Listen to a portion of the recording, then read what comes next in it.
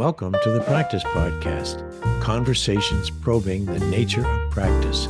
I'm your host, Dave Fearon, co-author with Peter Vale of the digital book on Practice as a Way of Being.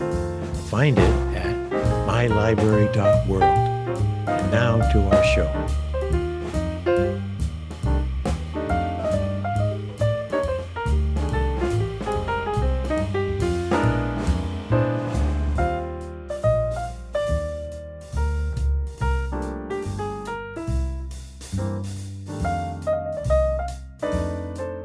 This is a phrase that came to mind as I reflect on my conversation with Deloitte executive Kelly Harper. I love this business. It's a line from a very old movie called Home Office by National Lampoon. And Rick Moreno, who is quite a harried marketing executive, looks into the camera as he's pumping up his blood pressure cuff and going, I love this business. Well, I love the business of teaching, and now the business is sort of a free-range teacher with a podcast called Practice and a book called On Practice as a Way of Being, to be able to connect with former students like Kelly and create a word portrait of her career at the moment, and thinking back of all the nice times over the years that I've reconnected with this former student of mine, and looking ahead to where she's going to be even 5 or 6 years from now. So I do love this business of podcasting. Wonderful people for you to listen to and hopefully take some inspiration from. You certainly will with Kelly. Oh my goodness. Kelly Harper. Kelly Harper. Hey, Doc. I was just thinking before you came on that my career is like one of those really old trees. Now, I wouldn't want to cut my tree down to torture this analogy with you. But, when you do look at a cross section of an older tree, you see these rings. The rounds, yeah, the rings. Yep. Let's see. So I go in and I go, well, that was a Kelly ring. Wait a minute.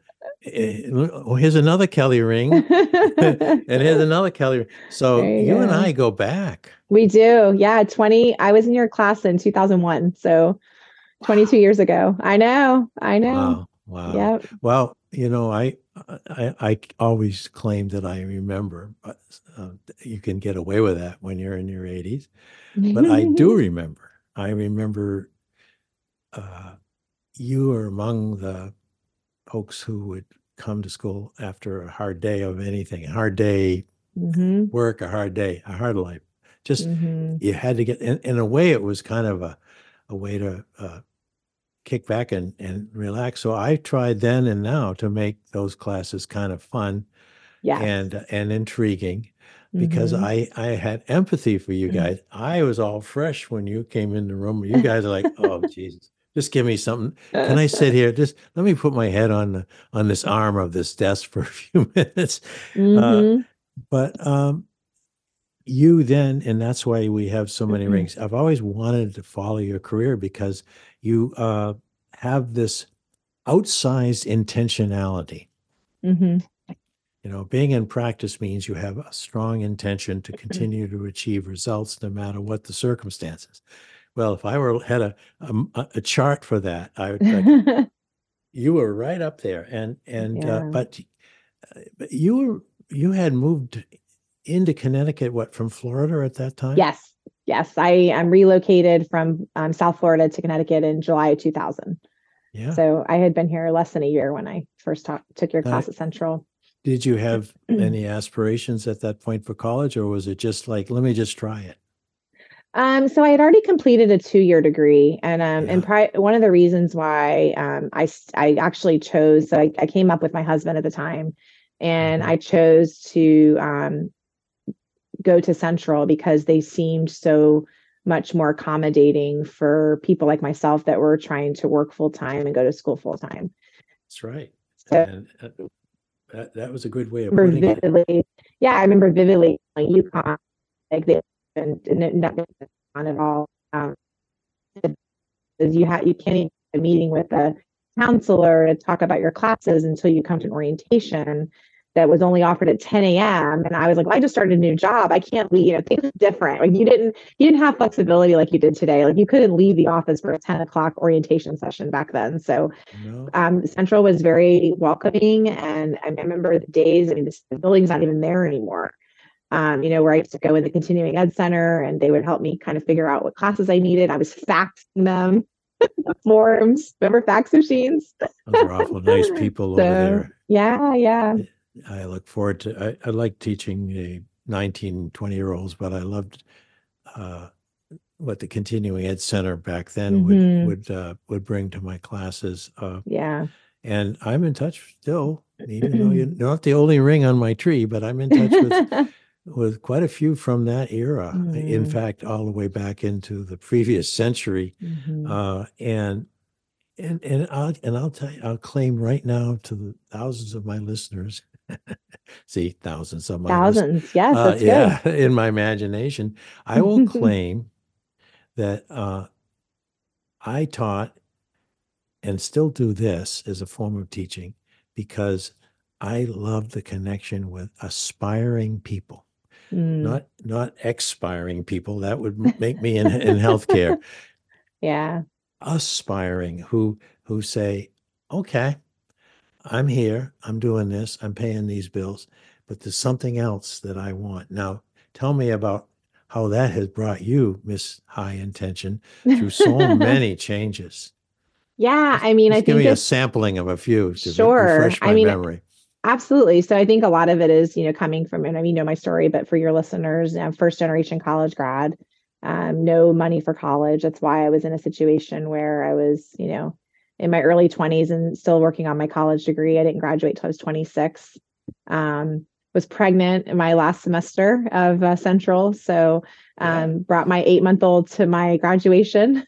So I think that when you start off that way and you're already, I'll call it 4 or 5 years behind your peers, there's a constant drive to keep up. There's always this, okay, how am I going to make up for the time that I missed, that I didn't start where my peers did? And so I'm still, at this point in my career, I'm still, good 10, sometimes 12 years older than my peers. Really? And so, yeah, I did the industry. And I was a controller. I was working as an executive director at Aetna, managing large teams of people. And then I went into public accounting. Like nobody does that. Everyone does it the other way. Everyone starts, right out of college with their CPA, and they go through they grind it out, and then they do the big four. They usually leave the big four and go into companies. So I did it backwards, but it's really been such a great journey. And I know, like when I talk to my clients, they value so much that I sat in their seat. So many people that I work with, and I, like my peers at Deloitte, are amazing. Like I'm not dismissing their skill set at all. But a lot of my peers have grown up in the firm. And so they've never seen, actually, they've seen with the clients, but they've never seen it through the lens of sitting in the chair that they sat in. So long answer to your question, but I think that it's been just a continual quest to try to make up, the lost time, not only financially, but also like at leveling. And then just really wanting to be a good example for my boys. I was handed a pretty low amount of help on any front for this journey. And so just kind of fighting my way through, clawing my way through has been sort of what they know me for, which is nice. I'm going to pause a moment because I have a 21-year-old cat who wants to leave my office. Folks, I'll confess that I had to pause with Kelly for a minute to let Billy, the cat, who's well over 20, out the door of my office. But then that's the Zoom world we all entered, right? A few years back. Kelly, oh yeah, absolutely. That was certainly a phase of your career. Were you still at UI at that time during the pandemic? Yeah, I was at EY. It's crazy because I was traveling a lot. I had just joined EY in September of 2019. That was when I jumped into the consulting world. And, I was actually in Miami the last week that, like, I think it was like the week of like March 7th or something like that. And And I remember, I'm a vendor at that point, right? When you're with a firm, you're considered a vendor, a contractor. And so the client had said to us, we're not going to let any contractors in next week. So we're going to just do this remote. And I remember, all the norms. This is just going to be a couple weeks, just for a couple weeks, just for a couple weeks, we're going to go home. And, and I went home on the plane that Friday, and I actually had a ticket to go see a different client in Memphis that Monday. And I woke up to a text from like the emergency, whatever, from EY saying that, all travel had been suspended and that we were to be working remotely until further notice. So that was 3.5 years ago. Another change, and another change. Now, I didn't have the courtesy to tell folks that you now are at Deloitte, a very well-known firm. And once again, because my memory is very short, since you only told me 10 minutes ago, what's your title? And that's right. I'm a senior manager, and I work in a group called ARA, which stands for Accounting, Reporting, Advisory. So essentially, our team helps clients basically pass audits, for lack of a better word. We do all kinds of help for IPO. We help them save money in their processes. And then we also help take time off of their close and different activities that basically make the financial world run smoother for them. Yeah. All to get their productivity up, their profitability, and hopefully, since you're helping solve some human problems with the toolkits and so forth, making life a little easier, at least for the accounting. Yeah. And that's actually one, and it's, and my favorite clients are the ones where that's the priority, right? I mean, you hear all the time. I mean, and what's so interesting is, people are the biggest cost in our organization, and a lot of leaders fail to realize that it's going to cost you so much more money to turn over an employee than to make their life better. And by the way, accounting accounting majors are down 7% since last year, and it's trending downward. People are not wanting to be accountants, and so it's really important to really value and give them jobs and work that they enjoy. It's definitely going to be a challenge going forward. That surprises me because, well, maybe not from a trend analysis places, but my office was on the floor with accounting faculty. And the management department, we had pretty good enrollments over time, nothing to get too upset about. But I was envious of the accounting enrollments. Now we're talking now, in the earlier 2000s. And it was, what do you want to do? Well, I want to go into accounting. Why? Well, it's secure. Yeah. It's definitely secure. The Polish kids, my parents insist on it, and I'd say, well, I'm not going to defy your parents, but you should at least take a few more management electives so you can understand why the numbers emerge the way they do. They don't emerge from a spreadsheet by magic. And so I remember those many conversations, but why did you choose it? Because you have an MBA and you have a lot of advanced education. What is it about accounting itself, down deep in your heart, that keeps you in it?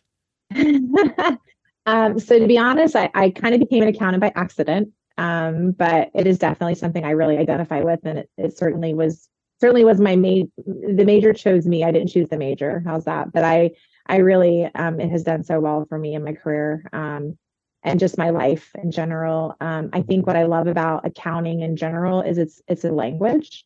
So if you know accounting, debits and credits, and different accounting, like there's theories and you're surrounded by people that are accountants, and you have this language. And yes, I know, super nerdy, and we have really great parties where we talk about debits and credits, raise the roof, woo, But it is a language. I think that at a time when I chose it, I was doing accounting for Pratt Whitney. And I didn't know why. Like, I would do debits and credits, but I didn't really understand the why behind it. I learned the why behind it when I went to school, and I was like, oh, well, that kind of makes sense. And I liked the logic of it. I liked that it ticked and tied, and that everything had to balance. The balance sheet has to balance. You always have, for every debit, there's a credit. I have a t-shirt that says the Zen of accounting: for every debit, there's a credit. And it's like, I think any type of, like, for me, the way my mind works, any purposeful logic to things I can't control. The things I can control is very very attractive to me because there's so much of my life I can't control, right? And so this is something Yeah. that I kind of was drawn to. Oh, I love So that answer. I think that would make every listener want to, find a life into the financial side of it, because well, and it it's a is language of true. business too, right? I mean, it's kind of nice. I mean, I It's never the thought pulse of that. the business. It's the Yeah, heartbeat of the and I business. never thought, I never sat here and thought, oh, I'm going to be a CPA and I'm going to be account. I mean, I got my CPA later too. I mean, I didn't get my CPA till 2019, Yeah. which is very late compared to like, I mean, I graduated in 2003. So no one in their right mind would ever wait 16 years to take the CPA exam except for me. So like I know I did it that's all, I tremendous did it amount of all material. backwards. It was terrible. It was terrible, but You put yourself through. Let's see, I you've put been to myself a hell lot. Yes. and back. But you But did. I remember yeah, you put that out there. I think maybe one of the times we had connected, and I thought, I know from, yeah. again, hanging out on that accounting floor, how rigorous and I didn't think it was gonna be that hard at all. I'm like, oh, I've been doing mindlessly accounting. It's so detailed it is. stupid. I It's was like, like, oh, it's how hard can it be? I do accounting all the time. It can't be that hard. Oh my gosh, it no. was honest out of my career. When I look back at my career, the hardest thing. Plus, I had a 10-year-old and how old was Zach at the time? Well, probably like 9 and 14-year-old kids. I had a very big Oh, job. So I had yeah. I had to really stay organized and studied. I remember my favorite like kid story on this front is that I would always like make deals with my younger son, like, hey, I'm going to study for this test for like, you can either pick, we can either spend 2 hours together this afternoon, or every hour I can play with you for 10 minutes. So you can pick, like, do you see mom every hour for 10 minutes, or do we just take a chunk of time? And he chose the 10 minutes model. He liked the model of like every hour he'd entertain himself for 50 minutes and we would hang out for 10. I love it. And so it was a great analogy until the Mother's Day book came out from his fourth grade class, and it was like every single student in the class had put on like a piece of paper like why my mom is Mother of the Year.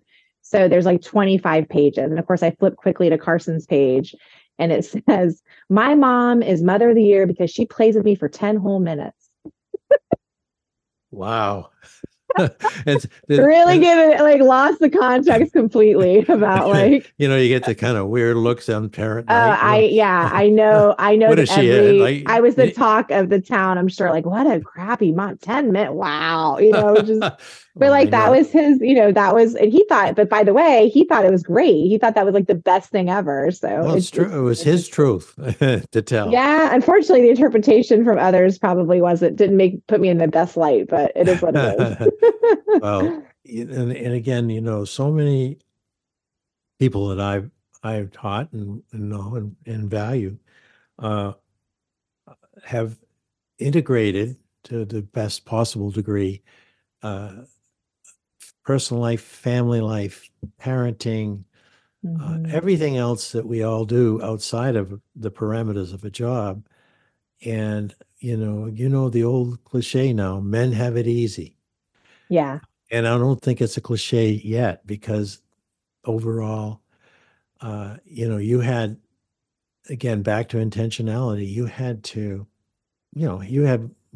men in your life have good relationships. The kids have fathers, obviously, but you basically did it yourself and still do. Yeah.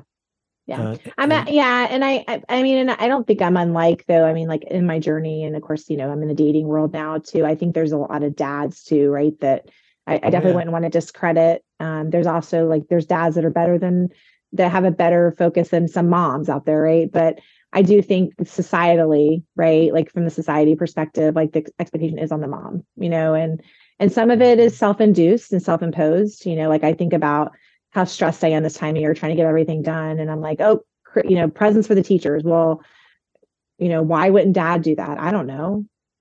Maybe I'm a control freak and I want to do it because I want to, like, I don't know. It kind of, so it is interesting. It does fall. I do see that slightly changing a bit as the younger generations are kind of rising up. But I think at the end of the day, it's a lot of pressure that I probably put on myself just to do the best I can for them and be their solid ground, their solid footing. well, just before I started recording, folks, we did the right catch up that old friends do, and I talked about my kids, and then Kelly talked about her two boys, and she has one who appeared in my class, uh, basically in utero, Yes, yes, he he did. He was was in your he class in utero. Yes, he he was. was But he also uh, came back 10 years later. But he he was in did. utero. Yeah. He came Yep. back 10 years later as when Kelly was a guest in my class and had been frequent guest in my classes to inspire students. And now he is finishing his senior year at the University of New Hampshire, Zach, and Yeah. will be a teacher. Yes. Yep.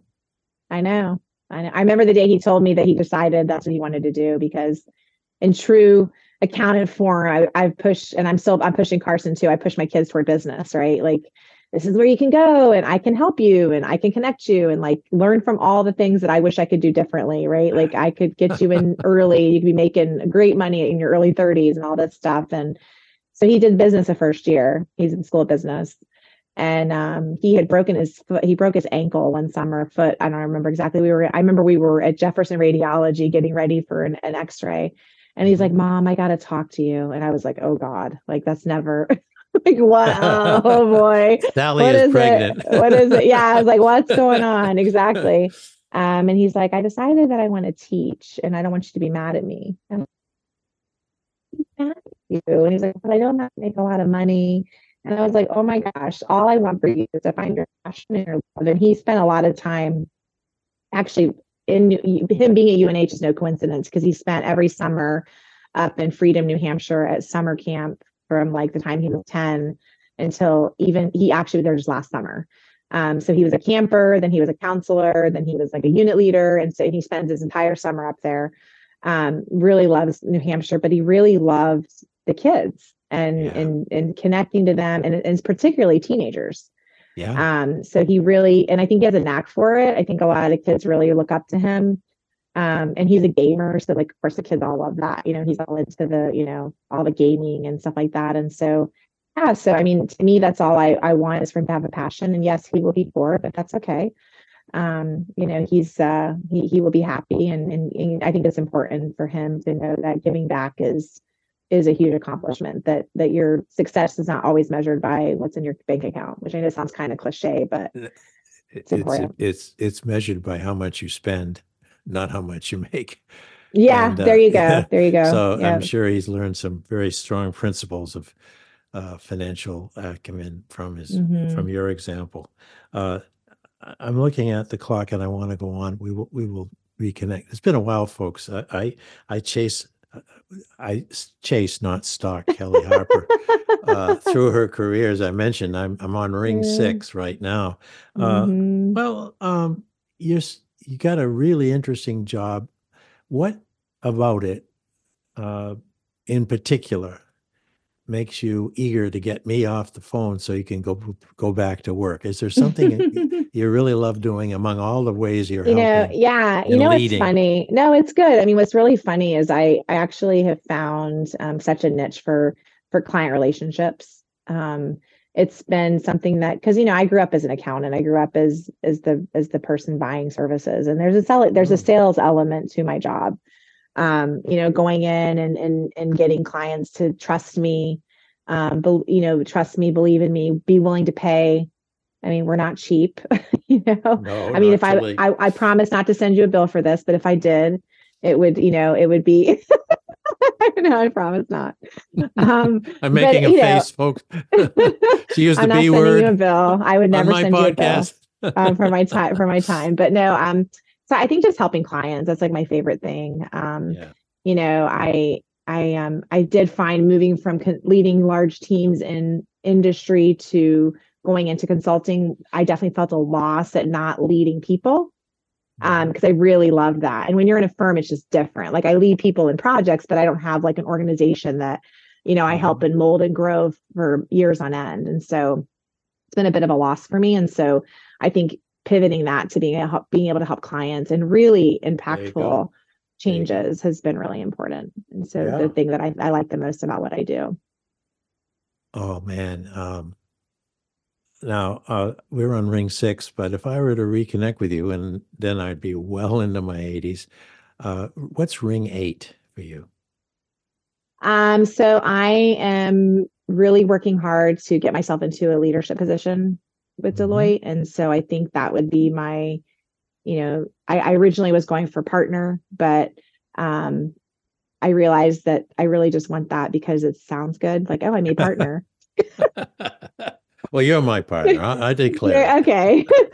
But it's super practical for someone at my age, honestly, to because there's like a whole vesting process and there's a whole investment, and Oh, it's yeah. but they have an equivalent path that they put people on like myself, and so I'm working toward that now. So I'm sure that when we talk, in a few years, I'll have a different title, but still be doing the same work. I don't plan to leave Deloitte until they've had enough of me, because as you know, as the rings, I've had a lot of jobs. Yeah, I've made a lot of a lot of moves. fine companies that you've worked for. Yeah, no, big company, great experiences. Mhm. Really have, taken a path. And then when I feel like I've maxed out at what I could learn from it or contribute to it, I've moved on. And that Yeah, has not, it's been harder sometimes, easier other times. yeah. But all in all, pretty interesting journey. And, I feel good about where I'm at. So hopefully only continue to do good things as I move forward. Oh man, you've given me so much joy today, Kelly Harper, and You too. It I was mean so good true to see joy. you. For all the reasons that I've been working on this theme of understanding the nature of practice. Uh, you've filled out more of my understanding of why being committed to a line of practice as you have for all these years opens new ground as other ground closes behind you. Mm-hmm. And who wouldn't want that to Yeah. be able to say, yeah, I worked for company X and company Y, and Mm-hmm. back in the day, if you only worked for one company for 40 years, that was the way it was. Right. That's not the way it is Absolutely. now. Yeah. Mobility is everything. Mm-hmm. Loyalty, of course, to a point, but you have a responsibility ultimately to your own family and to your future Mm-hmm. to say, okay, I'm chock-a-block full of learning from here. What's Mm-hmm. out there? Let's see Trying to move on. Yeah. where the universe it is. Now, you're also in a company right now that has so many aspects to it, so many pathways within that Mm-hmm. I don't see you ever having to be Yeah, no, I'm good. worried I mean, about and that. I think that I finally found my place. I mean, let's face it, I'm hoping only to work for another 10 or so years. So, Yeah, I think this will be a good punctuation mark at the end of a pretty rewarding, amazing career. yeah. Then you'll be So, a grandma. yeah, let's wait on that. Let's definitely get to the 10-year mark. Let's go with that. And so but I do Now think that Kelly is, made a face. No, I yeah, well, think you'd want to be. it is funny. It is funny when you get to that point though. It's like kids don't really need you much anymore. And you do start to think about that, like, oh, it'd be so nice to have grandkids and give them back when they're too much trouble. But we're ways from that. So I look forward to it. Okay, Kelly, thank you so thank much. you so much. You're welcome. Take care. Thank you for listening to the Practice Podcast, conversations probing the nature of practice. If you'd like to hear more, go to Automatic, Spotify, Apple Podcast, or YouTube. And please consider purchasing our book on practice as a way of being at mylibrary.world. It's a digital book with lots of features that you do not see in a conventional book. So once again, thank you, and I look forward to you listening again.